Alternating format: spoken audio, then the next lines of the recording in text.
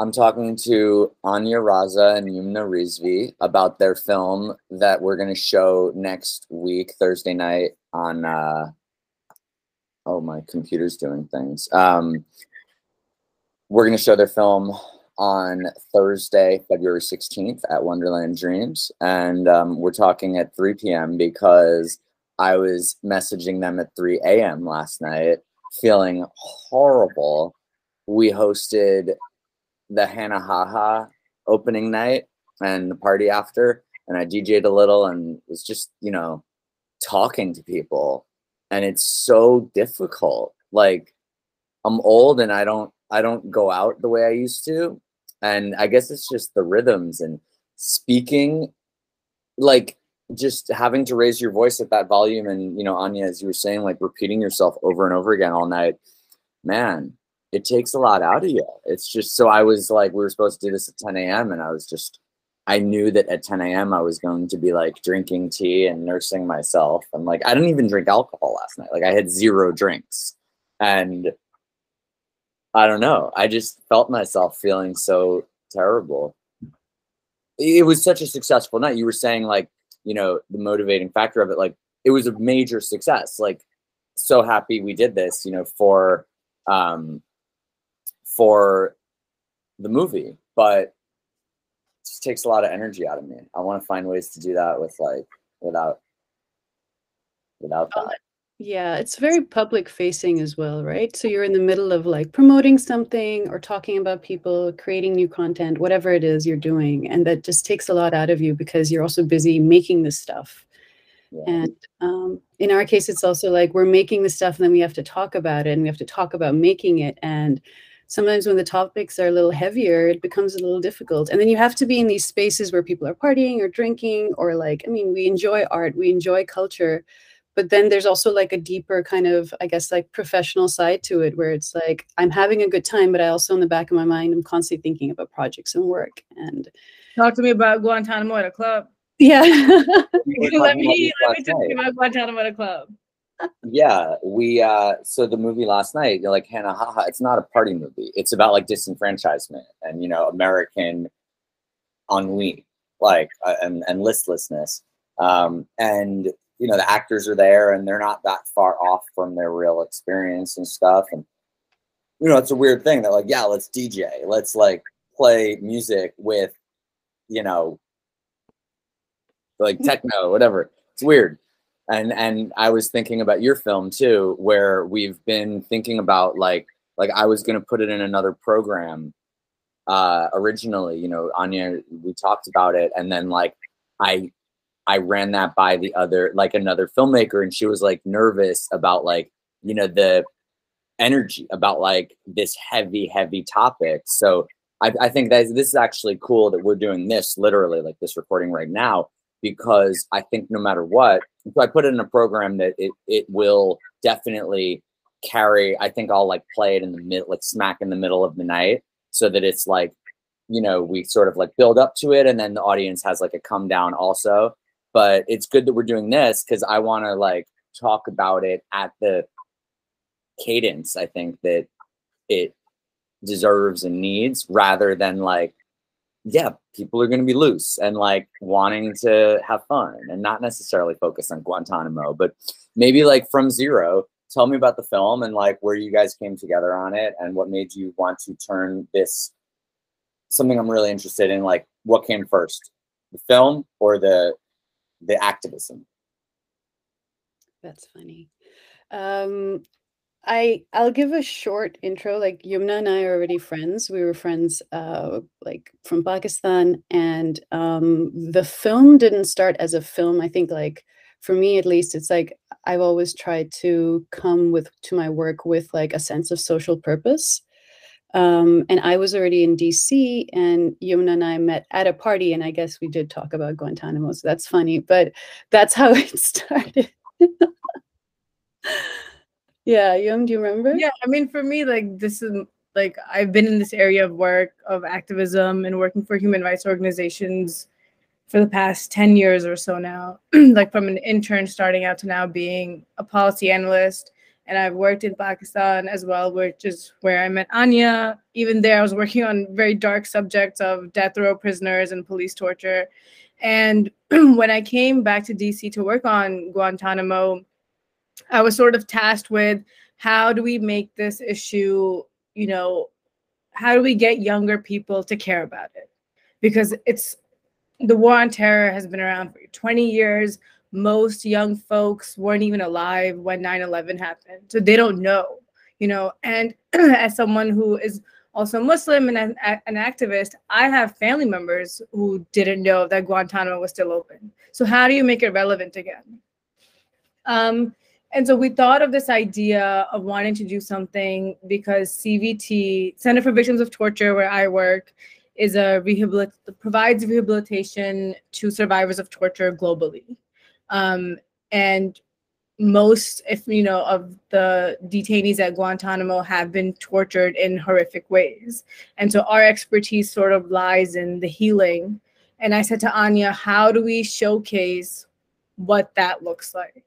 You know, we talk about the bad stuff. We talk about what was done to whom and how, but we don't talk about them, you know, rebuilding after that, or what that process to put someone back together may look like. And I think that, you know, because of Anya's creative vision and like the way her mind just works, I was like, I have to do something with this one. And I remember at that party, we talked about, you know, at the UN and all these people talk about these things, but they don't have the heart. And, you know, art has heart. And so how do we make it emotive? How do we get people to connect to it in a way that they haven't been by, you know, talking heads or reading papers or reports? You mean it'll be like a lot of data, but not like human connection? Right. Yeah, and the fact is that around torture, there's very little data because naturally survivors don't really want to talk about their experiences. And it's kind of ironic that the world is obsessed with all of this like dark topics, but we don't really think about like what happens to the people after that happens to them, you know? And even, I mean, specifically in entertainment, we're constantly interested in the darker side of life. And yet, you know, there are real people behind this. And what happens to them is not the only thing that's important and part of the conversation. And so I think when we were talking about this, we just wanted to expand the narrative a little bit beyond an interview, beyond a documentary, beyond like what I guess like what we already know, and really go into the heart and the humanity of the matter as like a person and what their individual experience was like and how they're pulling themselves out of it. I think that I often get people sort of like shuddering when I talk like this, but I think that there's sort of a hierarchy of like causes, and people don't like to talk about it that way because it risks, you know, it's controversial. I don't know, it's creates friction. It's easier to just be like, say the party lines, you know, say the safe stuff. But I think that, you know, what you're talking about, I'm thinking about The Wire right now, like the TV show, and how that did really beautifully for like now finally, like they're literally giving like weed dealers licenses to open shops in New York City. They're prioritizing those people who went to jail for it in the past, but have like rehabilitated, even though what they did before was like, shouldn't have really been punished that way. But they are like, so Black America is being prioritized as in this rehabilitated sense, saying prison reform is bad. You know, the way that like we put literally like weed dealers in jail for 20 years to do something that is like, you know, really harmless, almost actually helpful. Now we're considering it, but it's as if like the Muslim cause is lower in the hierarchy. And I guess like I'm Jewish, and anti-Semitism is lower in the hierarchy because they're like, no, you're good. You guys are fine. You don't need the help. And the Muslim cause is lower in the hierarchy because it's like, well, they've not behaved well. You know, like right. The Muslims have done bad things and we don't need to pick them up yet because, you know, and it's this weird thing where like, so what you're talking about, just supplant that, just displace that and call it prison reform. And it is like an unimpeachable cause in the United States, but your Guantanamo cause is super controversial. And why? Like, I think it has a lot to do with racism and Islamophobia and stuff like that. Absolutely. But it also has to, oh, sorry. No, go ahead. I think, like, just coming back to what you're saying about the hierarchy of causes, it's also about who's determining that hierarchy. Yeah, totally. Where the media stems from, who's talking about it, who has the money to finance these stories, where do these outlets come from? So it's often Western, and of course they have their own perspective and their own agenda. And so it's actually sad, because we as Muslims would not put ourselves like lower in the hierarchy. We would actually like to have ourselves, you know, on equal footing. And that's the sad thing, that like people can become, of course it's overwhelming. I mean, there are naturally so many causes that we try to speak up about, but it is it's still something that requires, like, we need to be really nuanced about, we're understanding who's actually talking about these things, and whose voice is coming out, and how can they justify certain things, right? So this is us attempting, as two Muslim women, going, hey, by the way, we grew up in a post 9/11 world, and torture was something that was that's how we learned about it, that our Muslim brothers were being picked up, some without cause, some were never even convicted, and they ended up in this incredible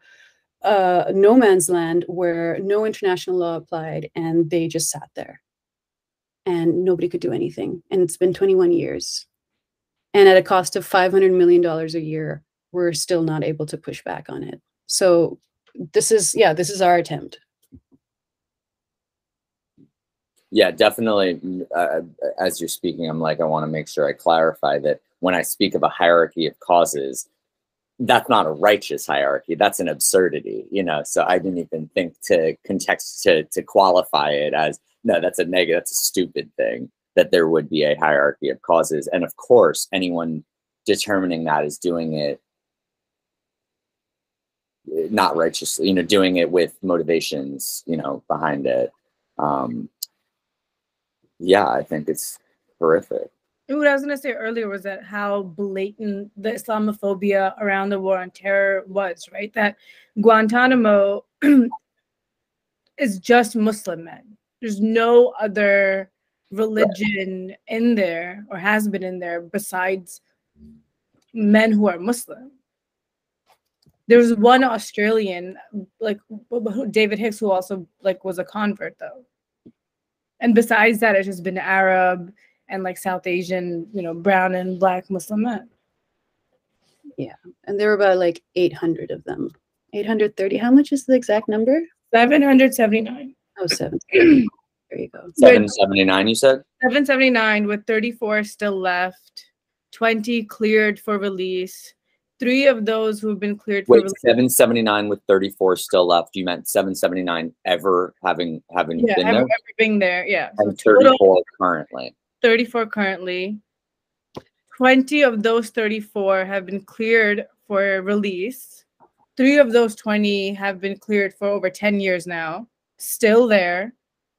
There's another 3 out of the 20 who have not been charged. Like, none of them have been charged or, you know, convicted as of yet. There's been like 2 plea deals, but that's it. You know, and you have 20 people who have been cleared for release who are still held in indefinite detention. They don't know what keeps that going.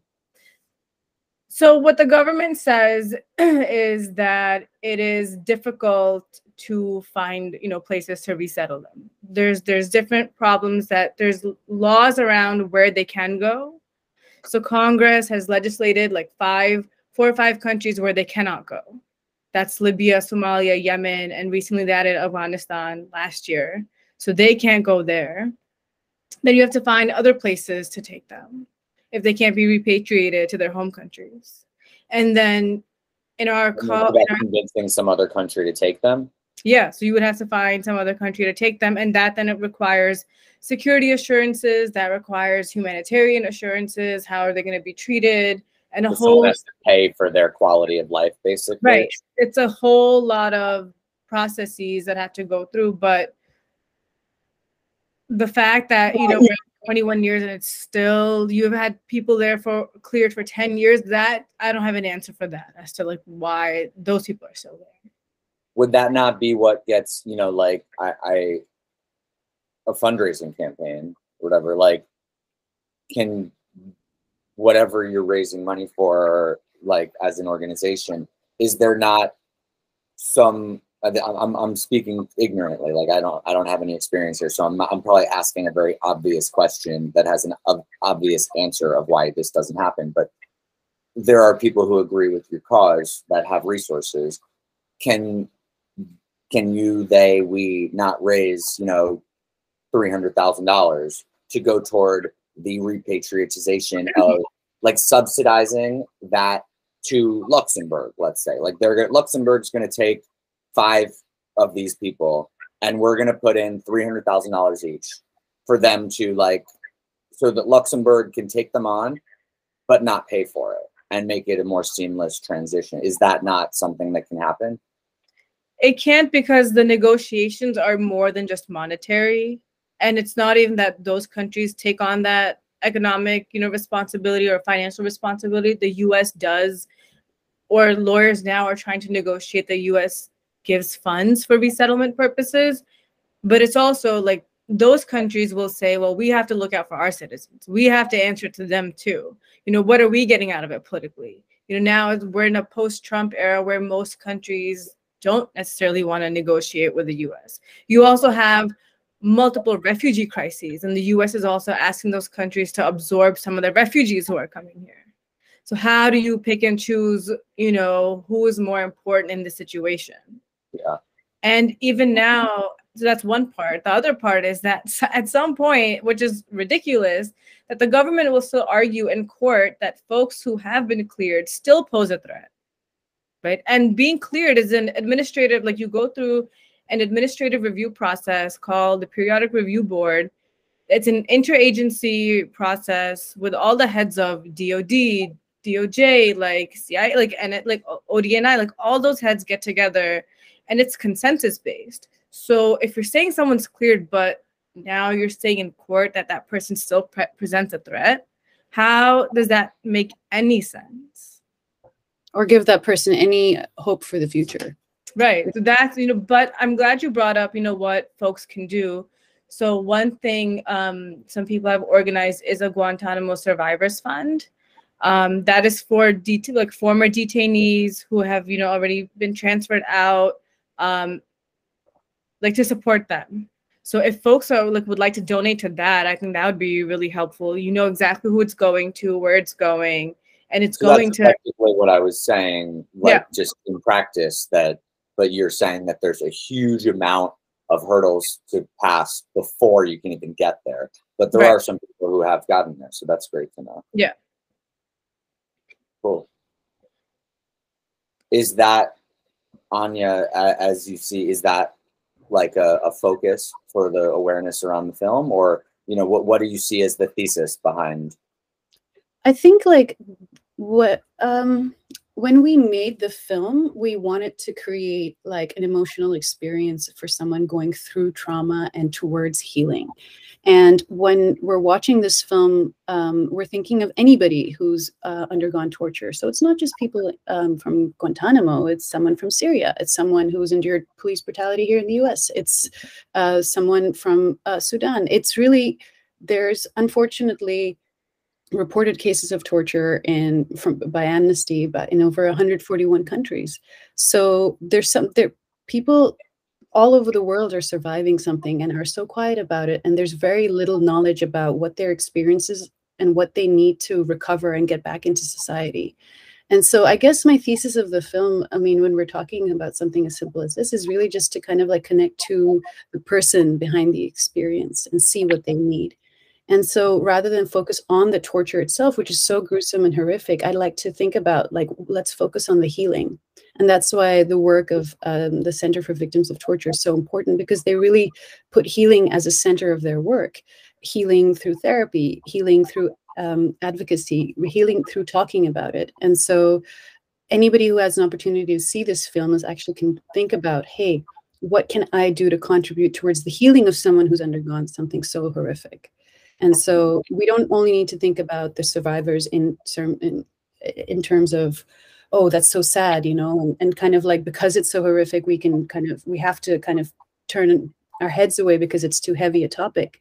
There are ways to look beyond that experience, and I think that's why it was so interesting working on this project, because one of CVT's methods of therapy is called the River of Life. And the River of Life was a big inspiration for this film because it's a form of therapy where you draw your life as a river and you have particular points marked on it, which are important events, traumatic events, but also other important life events. And so you kind of get a sense of, hey, my life is more than just that experience that happened to me, however horrific and however heavy. I'm more than that. And I'd like to think of this film as that as well. As like, you are more than just this particular thing that happened to you. You're not defined by this singular experience. And we can help people get through that and get past that, and get their life back together. Well, go back to just from the sort of movie side of things, like stepping outside of the, cause aspects, where, how does the movie come together? Where did that process take you?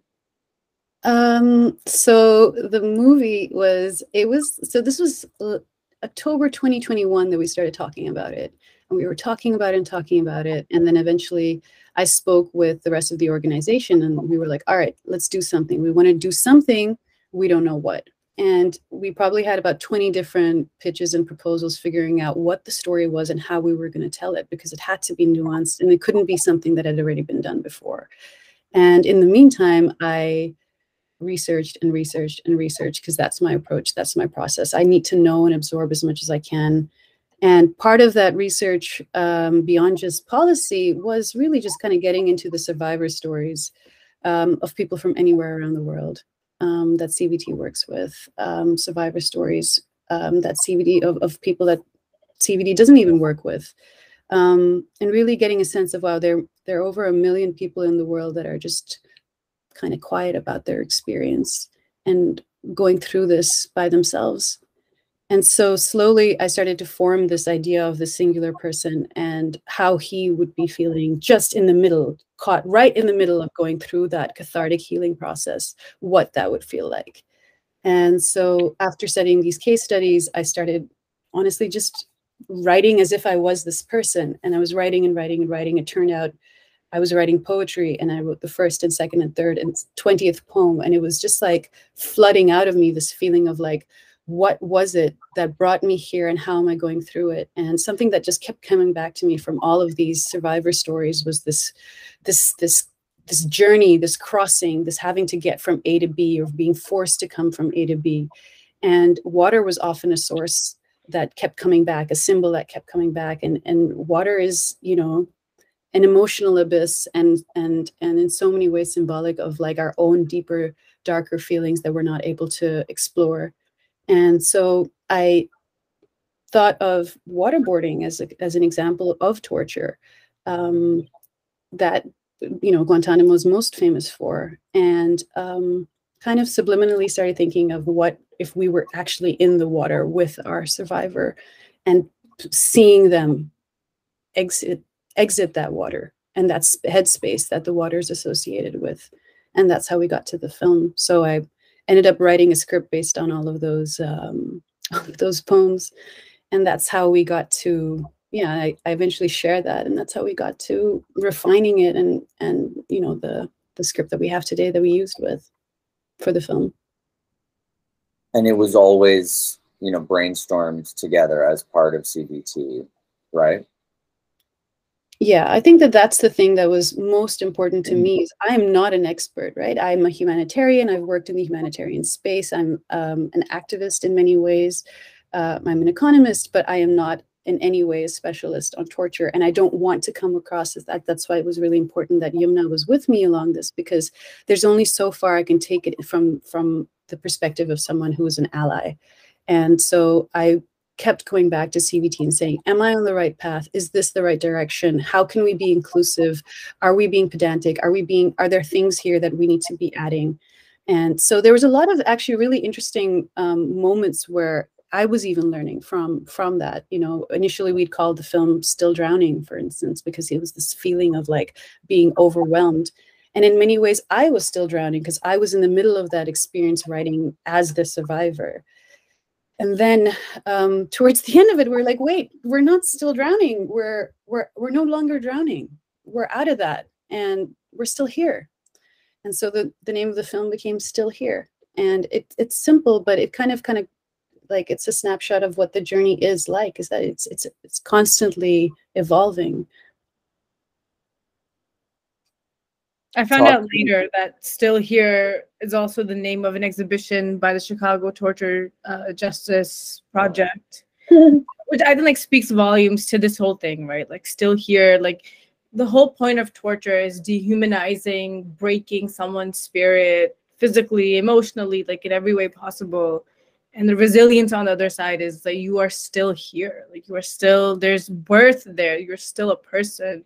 There's humanity there. There's dignity there. The whole work that we do is to bring hope and healing to people, that you are so much more outside of what's happened to you.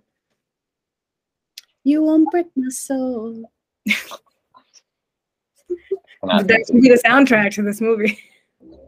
No more Beyonce placements. We got enough Beyonce placements.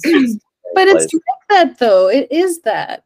It is that. That's the feeling, right? Of like, this is not all that I am. I'm more than just this experience. Yeah. Oh no, I agree with that part. I just mean I can't hear about Beyonce anymore in life in general. I just it's obnoxious. Like that people are giving her dance music awards that like are made to go to like actual, DJ, like the dance music community, and she gets to take that and then complain about not getting also, she gets to take people's awards and then complain that, but she didn't take everyone's awards, like, and that somehow the narrative is in her favor. Like people are mad at Harry Styles for winning an award. It's just, anyway, whatever. You're not a member of the Beehive, the Bayhive. Yeah, we're like long past logic here. This is the same. These are akin to, you talk about hierarchy of causes. It's the same. It's the same thing. Like we're mad that Harry Styles won the award that a bunch of people wanted Beyonce to win, even though it's a vote.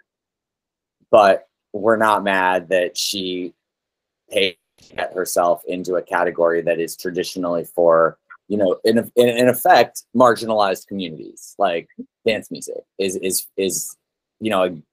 it's a gay Black man's award, and that's where they get their flowers, and that she got to do that she took that, but we're not talking about it. But we're very mad that Harry Styles won an award that people wanted her to win. Anyway, that's how we get the same thing of, hierarchy of causes. But I did not mean to cause that. No, I know. I'm just saying, like, tell us how you really feel, John. No, that's how I really feel about you Beyonce. have to, like, bravo to her. Good. Yeah. Exert your force, but like having You Won't Break My Soul be an anthem doesn't feel right. Like, because she used, dance music, like even like Diplo got in trouble because he was on the camera, I guess, when she won, and he mouthed the words, "She bought that." Diplo is a lifer in dance music. Like, call him whatever you want. Like, I don't think he's like the best guy, whatever. Like, lots of issues with Diplo, but like, I mean, I personally, I've known him. I'm not like tight. I just mean he's like been nothing but pro and lovely in every interaction I've ever had with him, and I've never directly heard any of the, I'm sure he's done a bunch of not nice things to women, as he's been rumored to. I just mean like, separate from that, he's a dance music lifer, and like he has scaled it to the highest. He has taken DJing the further than anyone.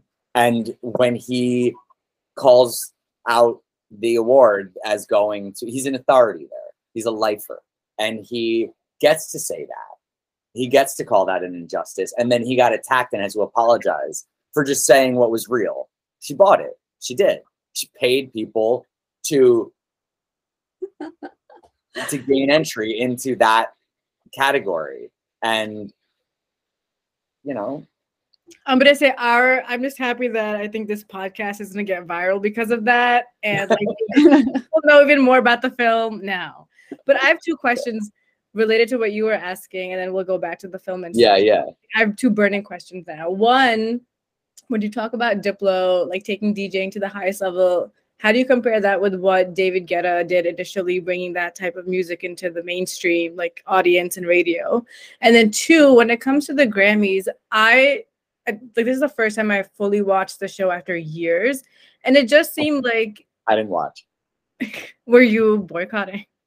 No, I just don't care. Last time I went to the Grammys, I fell asleep, and Well, not all of us have that luxury. But no, it's boring. It's stupid. It's like, but it seemed like it was all very based on like what is commercially successful, right? It's not what is actually what the industry might consider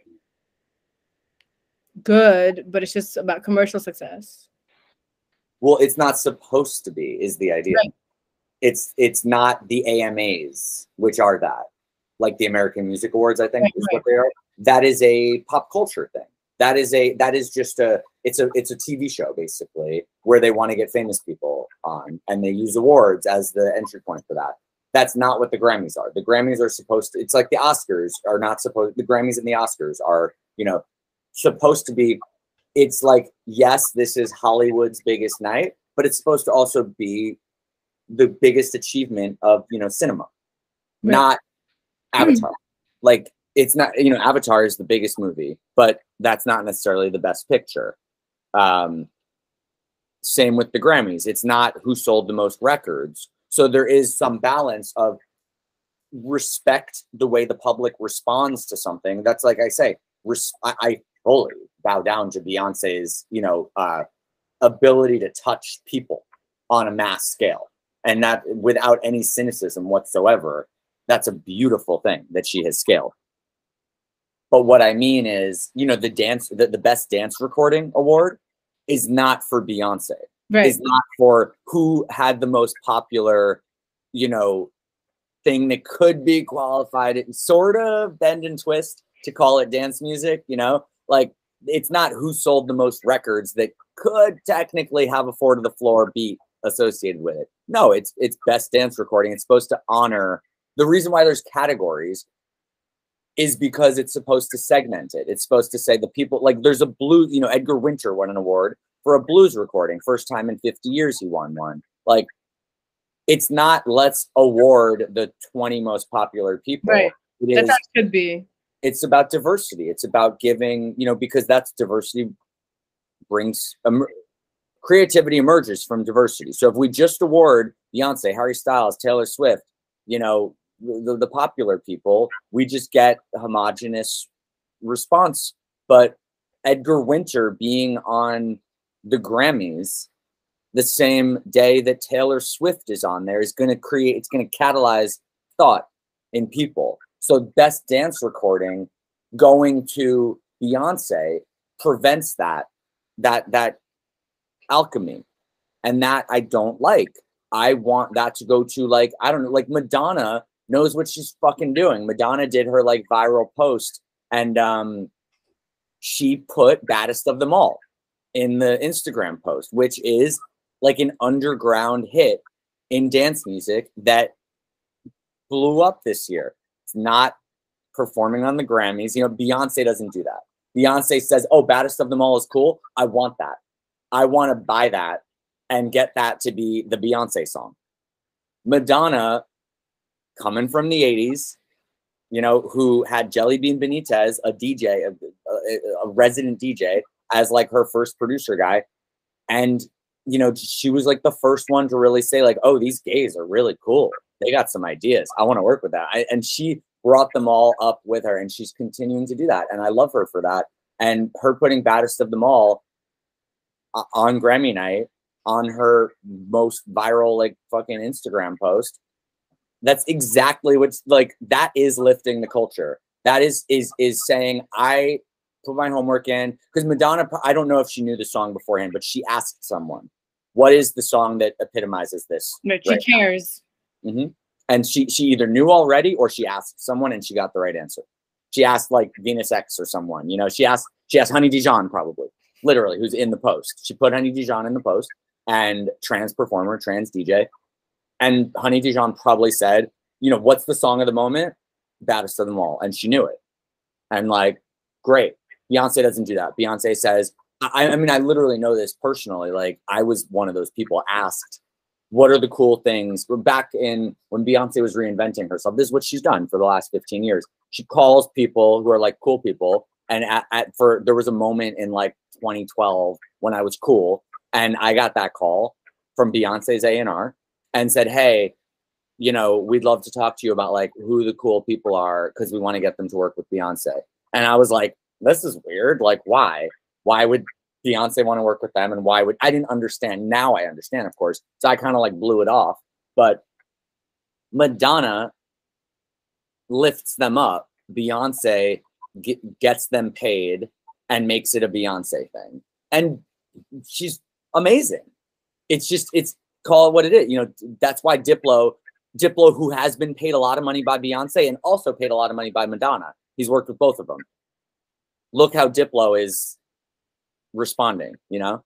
Like he's also in the Madonna post. So he's like promoting her tour and he's getting seen on the Grammys as talking shit about Beyonce. That's the response of how these superstars deal with dance music. This specific instance, they deal with it very differently.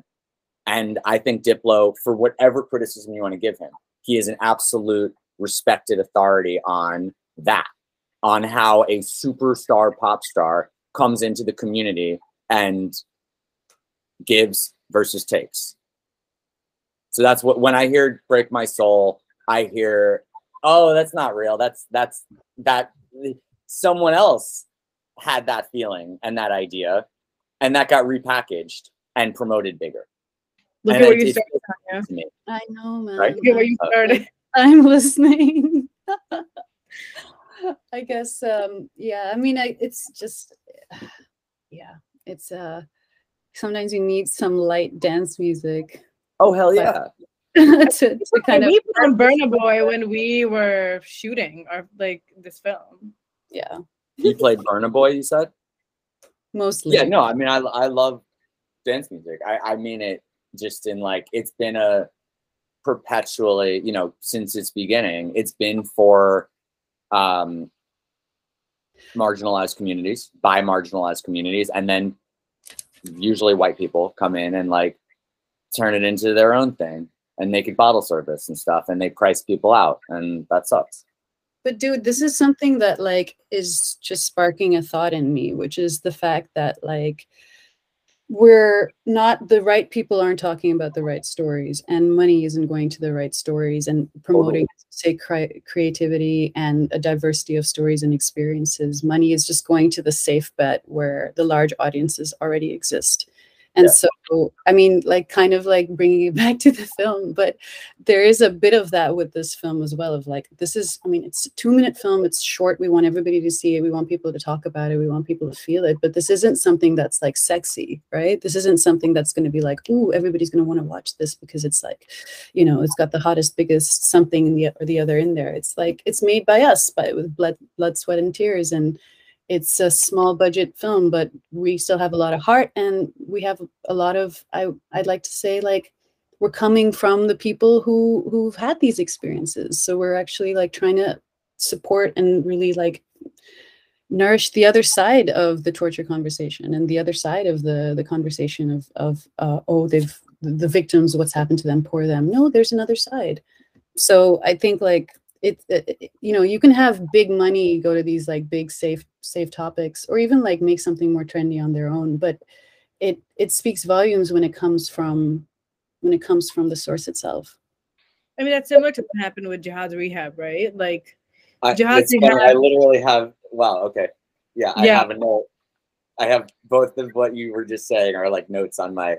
Okay, yeah, I mean, like it's just so easy to pick that up because that was something that just, it came out around the same time that we were thinking of doing this. And I remember being in a call with the filmmakers and some other activists as part of a coalition, and you know, they with Meg Smacker. Yeah, and you know, so they, you know, were really sort of given the criticism of, you are just reinforcing this narrative of Islamophobia, that these folks, you know, were terrorists, they haven't even been charged with anything, and what that sort of created, right? Like you were telling Meg that she was. I wasn't saying anything, but or your position group, whatever, right, was communicating to Meg that she was reinforcing Islamophobia. Yes. Got Yes. it. Okay. You And are then critical of what she was doing. Yeah, and then there was like that whole letter that came out from like over 100, a bunch of, you know, AMEMSA filmmakers, directors, you know, condemning it or criticizing it, and it just playing, you know, on the same narratives of what we're talking about, it being what's hot, what people are talking about, and feeding into that to be more commercially viable.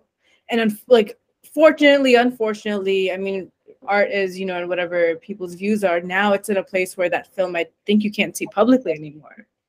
But, you know, for us, like we had sort of also talked about, and in our film, you don't see any of that, right? The main character could be anybody, which is what we wanted, because CVT, you know, we work with refugees, asylum seekers, we work globally, you know, we see people, and you saw in December, migrants who were crossing the southern border, literally also crossing bodies of water to come to the US. So our character could be anybody. We didn't want to, you know, like, obviously I would never want to even touch that of like reinforcing negative stereotypes. And it turned into a 2-minute film, and the response that we've gotten is great, where, you know, really respected journalists in the space, and Guantanamo, you know, counsel has said to us that I feel like that's my client, you know, or someone has said like, which detainee is that? Yeah. What do you, I mean, I have like so many things I want, because this is such a, you know, a can of worms here. Like, you know, there's Kim Yutani of Sundance, who was the one who programmed the film, and was basically,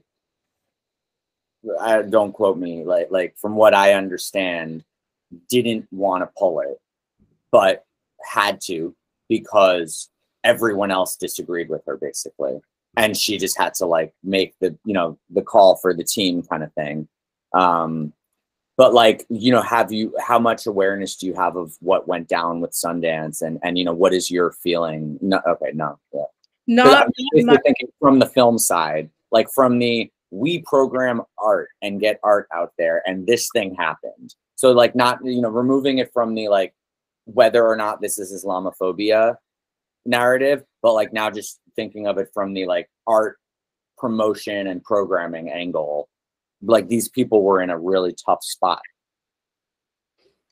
I get that. And I just think that because this is such a controversial topic, specifically when it comes to Guantanamo, because now you have to be very careful with language, right? Like, we don't call, like, for an example, we don't call it a prison. You know, we call it a detention facility, because a prison by definition is different. There's a difference between who is a detainee versus a prisoner. And so there's certain things that were said in that movie that weren't factually correct. And so when you have stuff like that out there to people who are probably just watching or learning about this for the first time, that is not the information that you want them to have. And that just kind of speaks to what we were saying earlier about like the dangers of having a certain person represent an entire narrative or a certain group of people, right?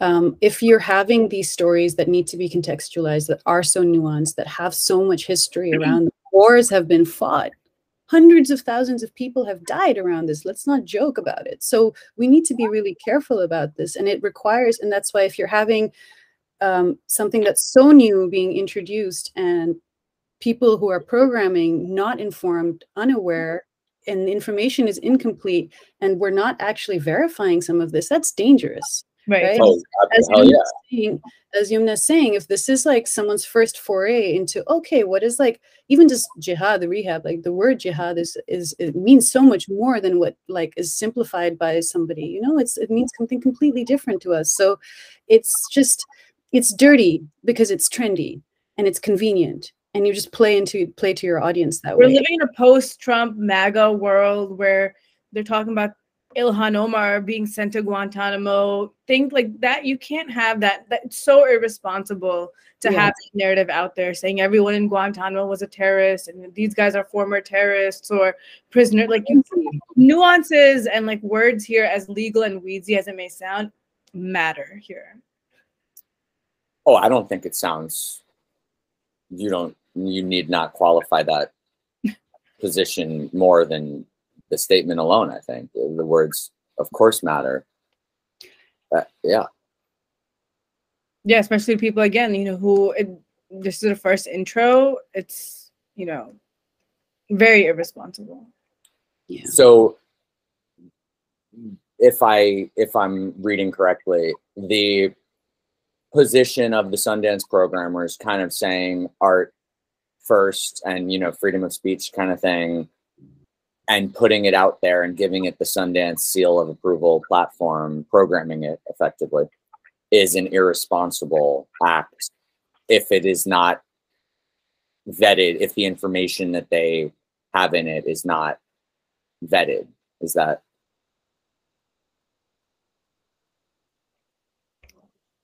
I'm saying more as an abstract, Yeah, like I think in this case, yes, because it could actually lead to, like, it could have consequences. And you have to be really careful about that. Like, it could have consequences. Like, you're talking about, like, people are threatening a legislator to go to Guantanamo, calling her a terrorist. Now you're saying all of these people, like, you have to have some sort of vetting process to see, or like at least think about what the potential outcome could be. And I guess what Anya was saying earlier, like, talk to people who are in that space. Talk to people who are like working on this. Is this correct? Is this incorrect? Like, again, and Guantanamo is something that is so, weedsy and legally confusing and gray that, things matter. Words really do matter. And when we say pass the mic, you don't, that's the easy thing to say. Oh, you pass the mic. Oh, people were speaking for themselves. But we, as filmmakers, we edit and we create stories and we shape the narrative. And if we ourselves are kind of shaping a very certain narrative, it's important that the people around us check our biases. I mean, it's not necessarily coming from like a malicious space, but it is coming from a negligent space, And so that's kind of like the way I look at it, really. Or I think, like, if the point is like, I am on the right? Like, I am that person, like, who wants people like Ilhan to go to Guantanamo, and I don't care. So I will put out that narrative and like feed that. Are you coming from that perspective? Or are you coming from like another perspective of like, you actually want to talk about this, make a space for yourself in this and like be part of the advocacy that's happening? And like, you know what I mean? Like, and I think that for Sundance, I really wish that they did some more vetting. It's not, like, having that stamp is a big deal. Yeah, I think a lot of people will read that as, I mean, me personally, I will read that as Sundance must co-sign this. If it's programmed, it must be co-signed. It's a pseudo, a presumptuous take, but I think it's like, yeah, if it's in the program, they basically politically, informationally co-sign it. Yeah, I think if I program something, most of the time people assume that I like it. I program every day. I program all the time, and a lot of the time people will. I have these conversations all the time, and people effectively think of it. It's like DJing. It's like speaking. If I'm going to play the song at the club, it's me saying, I think this is a song that is for you and you will benefit from it and it is good. And if I'm playing a movie in my showcase, it says that this is what I think movies should be. And it's not in, I guess it's a slippery slope because I could speak personally, it's not entirely accurate. I play things for a lot of different reasons.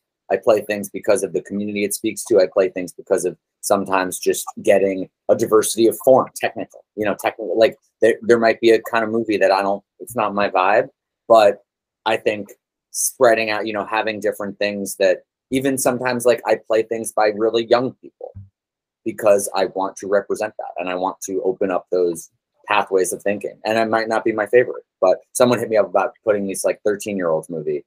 And, you know, I honestly kind of don't want to do it because it's like just rich parents and the kids are crowdfunding.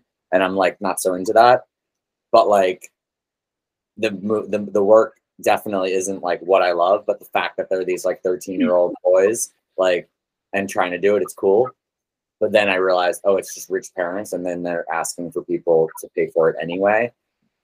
And it's like an art project, but they want other people to pay for it. So I don't like that. So that's what, so I was like, I was going to co-sign it when it was a bunch of young kids doing stuff that I don't necessarily like the results, but it's cool to promote the young kids. But then when I realized it's like, oh, I'm going to promote these rich parents not paying for their kids' art project when like they want other people to, I think that's dumb. But so I said, I don't want to platform that for that reason.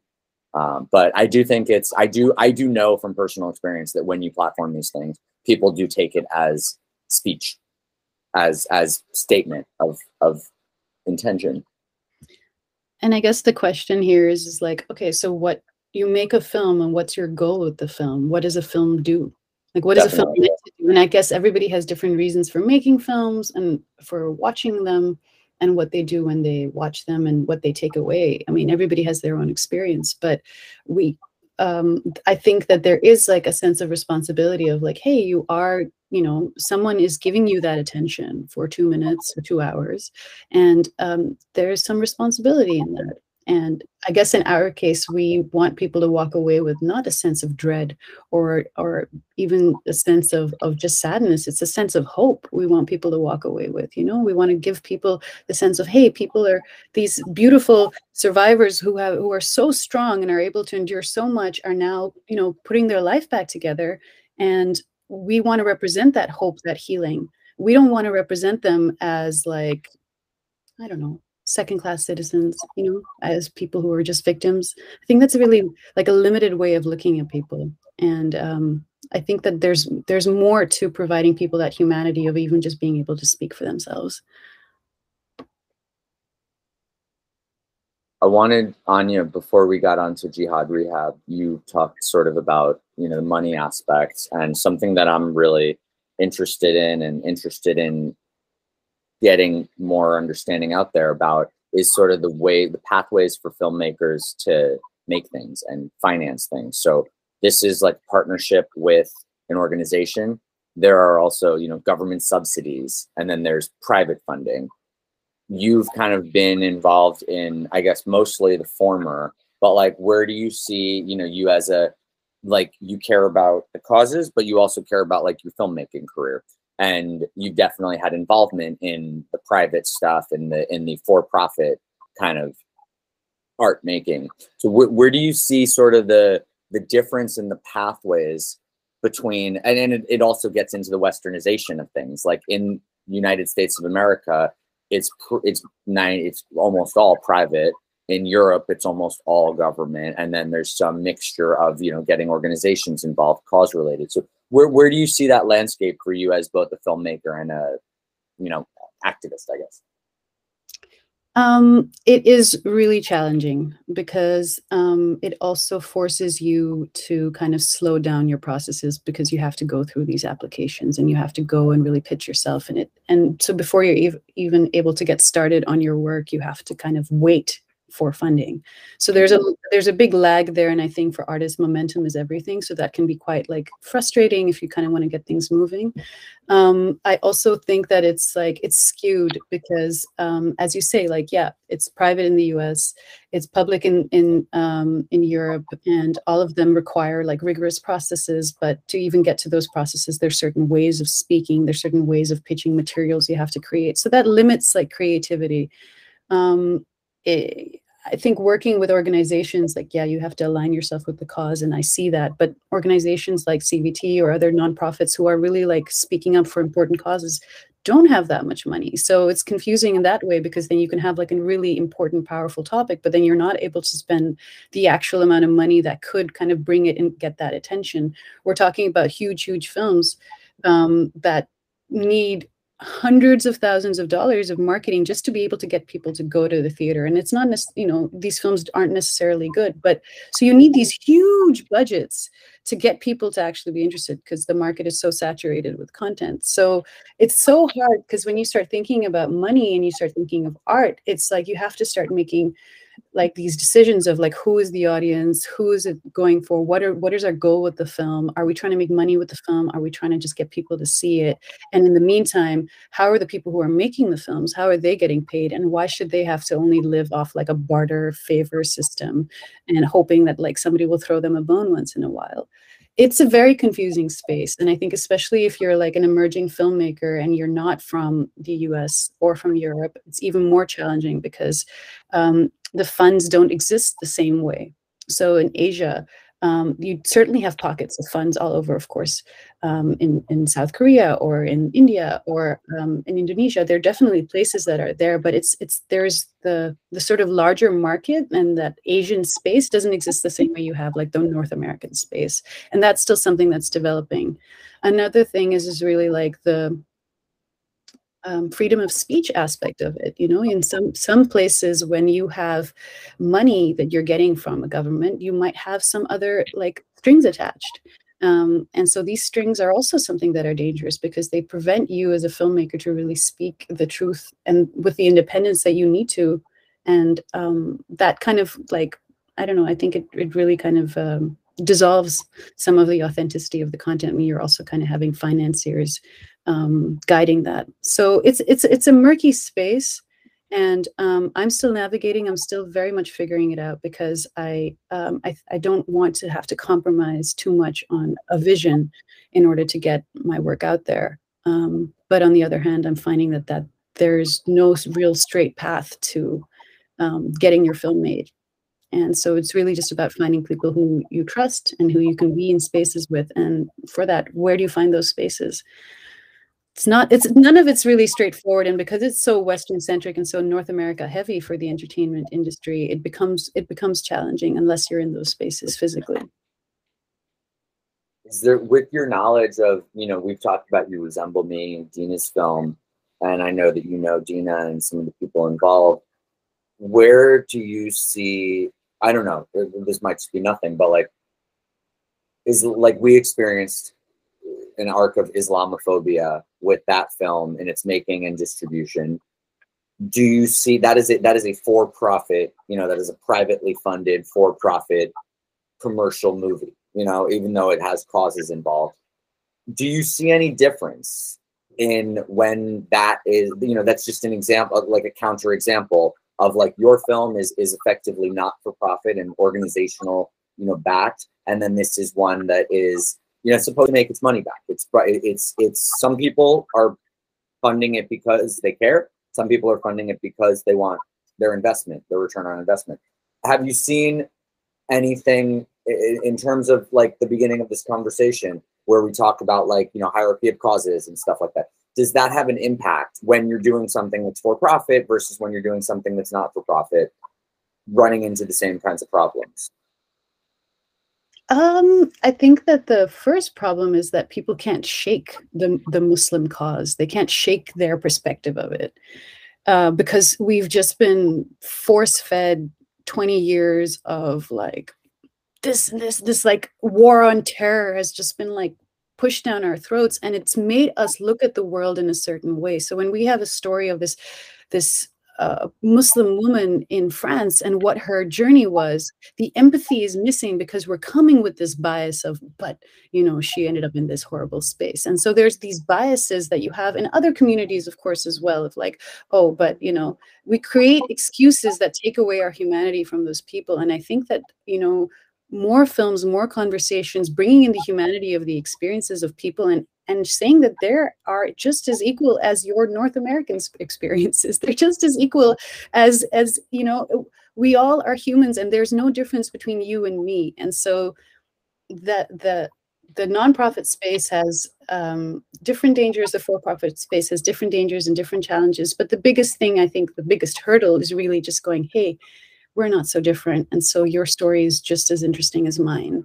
And I'm just as curious about you as I am about the next person. And until we can have that kind of like clear, I mean, this is very utopic, but until we can have that kind of way of looking at people, our stories just won't resonate the same way, unless you have like a massive marketing budget. And that's kind of like part of it, you know. At least that's the way I see it, because even something like this, people are like, oh my God, it's tough. It's a tough pill to swallow. And you're like, yeah, but it doesn't have to be. I mean, we have ridiculously horrible topics in other films as well that are tough pills to swallow, but still beautiful films, but they're about communities that we're just a bit more familiar with. So it's easier for us to watch it. And that leads to the danger of like over explaining for, you know, underrepresented communities, because we're just like, no, no, no, this is it, and this is this, and this is context, this is a background, this is all of it. And that kind of dilutes the humanity of a story sometimes. Sorry, that was like a lot of different things, but Not at all, no. these are my feelings. Yeah. No, my questions are as well. They're not it's embodying a lot of different entry points, I think. Yeah, because I think about it with, you know, I just came off this experience last year where we definitely, you know, we talked about Islamophobia a ton as it pertained to filmmaking, not even just the causes as exhibited and as told in the movie, but just what we experienced in a day-to-day, like getting emails, people telling us that, you know, these are controversial subjects that we're talking about. And I'm like, what do you mean by that exactly? Like, you know, these euphemisms that are like, you know, what are you really saying there? Like, you can't touch this because what exactly? Like, why are, you know, we're not, you know, to people saying that, well, you know, the ambiguity of this. And I'm like, wait, what's ambiguous? Like things like that, where they're saying things that underneath it, really what they mean is a whole lot more. And, you know, I have to, as you know, Dina has one position in the conversation. I have another position in the conversation. And sometimes it's like, do I pull that card right now? You know, do I say, hey, white person talking to another white person, what are we really talking about here? You know, like, and that wasn't something that I was like waking up and saying, let me get involved in. It came through movies. You know, I cared about it as a movie. And then I started experiencing, when I'm talking to people about it, oh, this movie that we're talking about, there's an obstacle that these people have, these biases that, oh, now I'm having to sort of train myself on how to combat them. I don't know, you know, collaborate with them. But yeah, it's weird because I just care about movies.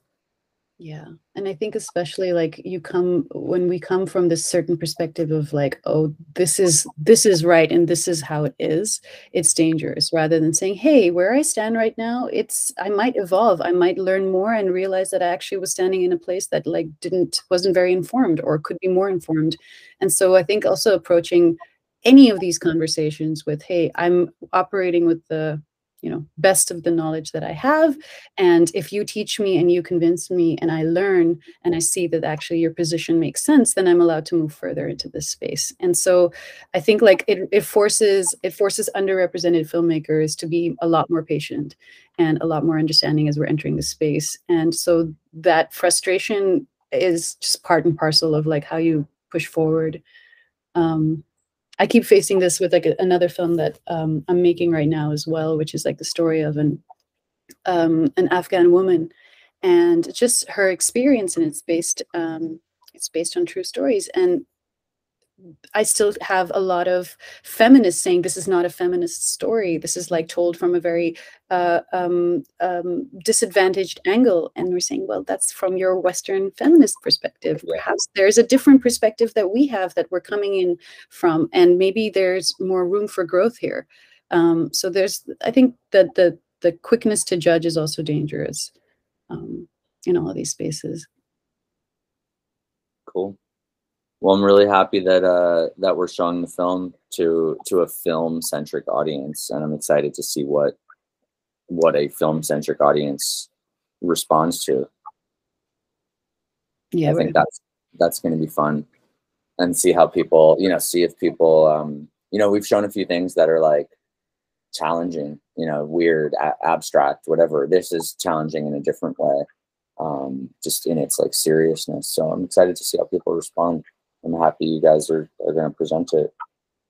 And I wonder if people will pick up on like its subject immediately. I don't know. I mean, we chose we could introduce it or not. You know, we could just put it up cold.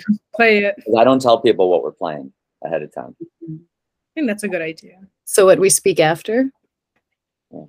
I mean, we can introduce it sometimes. Like, I just mean I don't put it in the invites. Like, I don't. Partly because I think it's like fun, and the point is partly because the point, I want the emphasis to be on the people and like doing this thing together, not on like, oh, do I want to watch these particular movies? The point is that you're going to like immerse yourself in the, you know, art consumption thing. So it's a social experience, it's a physical experience, and it's about the people being there. So listing the lineup is not really, it's counterintuitive, but it's also just sort of tactical, because like I'm playing movies that are not licensed or movies that are premiering, you know, haven't premiered yet, and we don't want to break their exclusivity and stuff like that. Like, we're playing movies that are going to premiere at festivals months later, and we keep it low key. Usually the festivals know, but we just like, as long as we don't list it, it's fine. It's like a friends and family. You know, the filmmakers are allowed to do that, but like they just don't want it like broadcasted. So we do it for those reasons, but sometimes it has like different effects where it's like you have no idea what you're about to get into.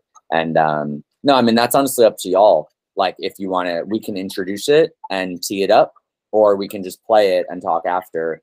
I'm more excited by the latter, but I don't know. Yeah, no, I am too. I think just let them watch it, and then we'll talk after.